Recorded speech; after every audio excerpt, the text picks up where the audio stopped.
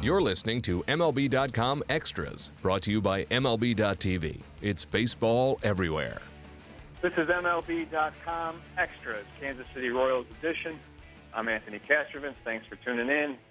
The Royals have clinched their first division title of any sort in 30 years, their first ever AL Central title. We'll talk to Jeffrey Flanagan about that. Jeffrey, it is a very different kind of celebration than last year, obviously, but much like winning that emotional wild card game last year, it was nice to have the opportunity to do it at home. What was that? What was your takeaway from the clinch celebration? It was probably a little bit more reserved. Last year when they clinched, it's the first time they had gotten to the playoffs in 29 years, so there was just a tremendous amount of excitement. This year, I think, they had such a huge lead in September, 14 and a half games at one point. They just kind of expected it, and I think it was actually more of a sense of relief. As the magic number was dwindling down, they just kind of wanted to get it over with. It kind of stayed at 3 for about 3 or 4 days, and it's like, come on, guys, let's get this done. And they finally did it. They ramped up last Wednesday and had a big come-from-behind win, and then really beat up the Mariners on Thursday to get it done. So I think there's a sense of relief. They basically took Friday off with the spring training B lineup, and then back at it in the weekend, won yesterday, and now their main goal is to obviously finish ahead of Toronto for a home field advantage throughout. We get caught up in the moment of what's going on in the present day, but it is amazing. The Royals is just the second team to improve 6 straight years. They won 57 games, 71, 72, 86, 89, and now 90. Only the 1919 to 1925 Philadelphia A's achieved that stretch of continued improvement. I'm sure they want to keep going forward in 2016, but that's pretty remarkable. Yeah, it is, and but a lot of things a lot of the stars have to be aligned for that to happen because, first of all, you got to be really bad to start off with, and then you've got to just kind of slowly climb up incrementally. You can't shoot up and get 80 wins and then fall back to 79. So, but it's a sign that Dayton Moore's program was working.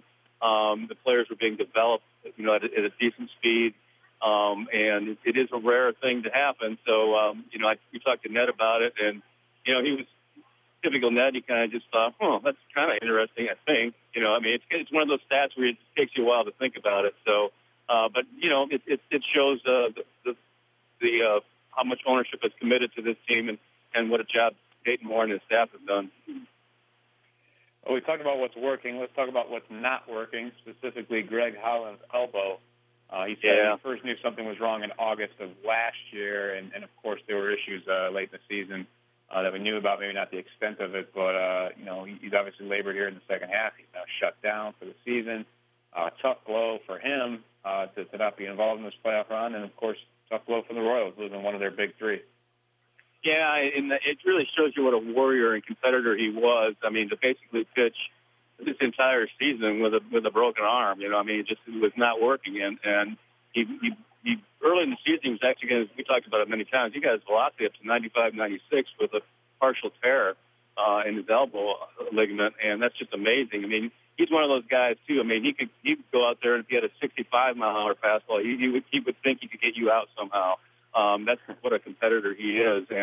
But it just got to the point where, when you have that kind of a tear, a lot of times people just look at the velocity drop, but really what happens, too, is you lose your command. You just can't put the ball where you want it to anymore, and that's really one of the telling signs of a ligament injury. And we saw that in his last outing against Detroit last weekend. He couldn't put the ball where he wanted to, and he got to the point where Ned and the staff just, they love the guy, they love his competitive nature, but they just couldn't trust him. And as you head into moving forward and heading into the playoffs, you got to have 8 or 9 guys in that pen that you can trust every time out, and he just wasn't one of them. They had done the MRI when they came back from a road trip in Tampa, showed the tear. He still wanted to pitch through it, and he thought he could. But today he's flying out to L.A. To get examined, and I suspect it's going to be a TJ surgery. Yeah, it sure sounds that way. This is not injury-related, but also a lack of command or control or what have you. But Chris Medlin rocked for 6 earned runs in only 3 2/3 innings Saturday by the Indians. And just on the heels of him being he was already in the rotation, obviously, but being cemented in that rotation, and Danny Duffy moved to the bullpen. How concerning was that one start?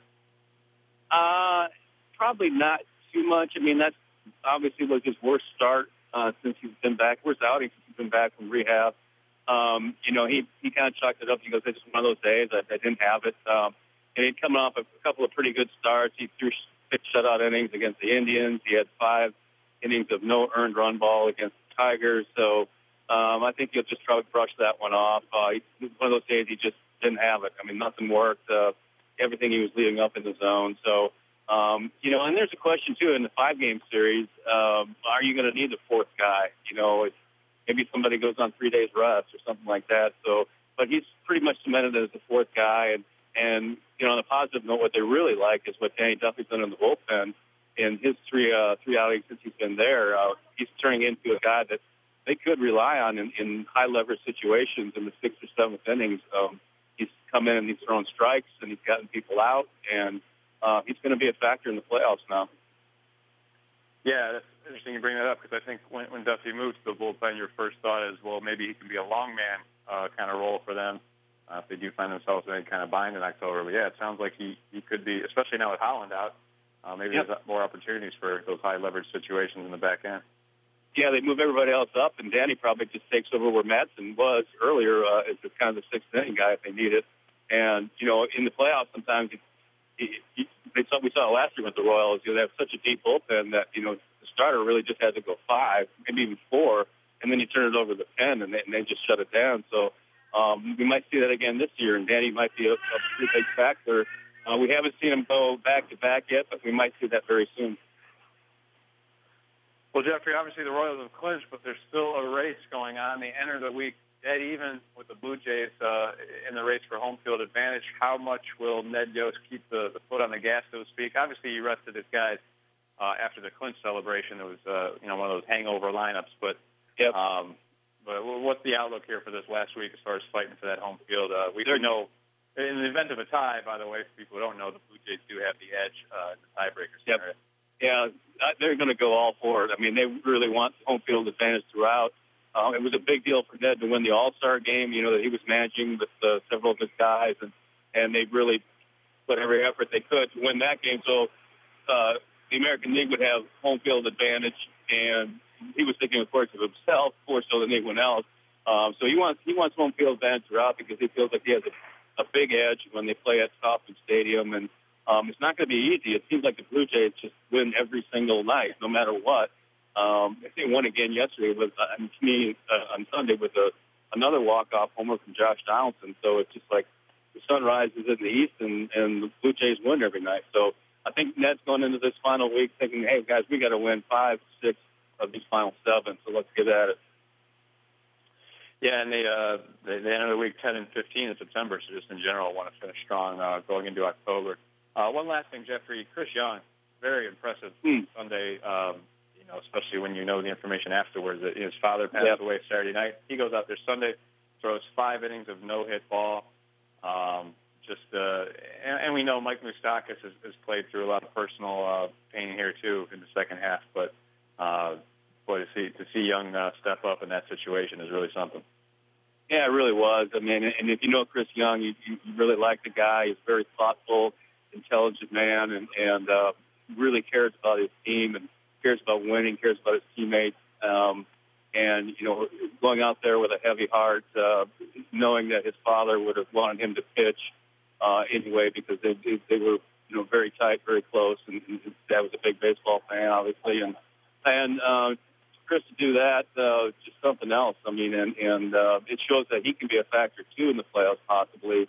And kind of fighting for a playoff spot. We don't know what the playoff roster is going to look like, how many pitchers are going to carry. They've liked this kid Miguel Almonte a lot in the bullpen with his stuff, and not sure how many guys are going to carry. So that Chris is kind of maybe needing to show that he could be a factor in the playoffs in some form, and he certainly did yesterday. That was very impressive stuff with a heavy heart, and the Royals still have heavy implications here down the stretch, fighting for that home field advantage. We know that what a big deal that is for Kansas City, the way they play in their home park. So we'll see what happens there in the race with the Blue Jays. I want to thank Jeffrey Flanagan for joining us. Thank you all for tuning in. It's been MLB.com Extras, Kansas City Royals edition. MLB.TV Premium, the #1 live streaming sports service, is celebrating 13 years. Watch every out-of-market regular season game live or on demand in true HD. Real-time highlights, live look-ins, pitch tracking widget, and more. MLB.TV Premium includes a free At-Bat 15 subscription. Watch live baseball on over 400 mobile and connected devices. Watch at home, in the office, or on the go every night on every device. Blackout and other restrictions apply. Visit MLB.TV for details.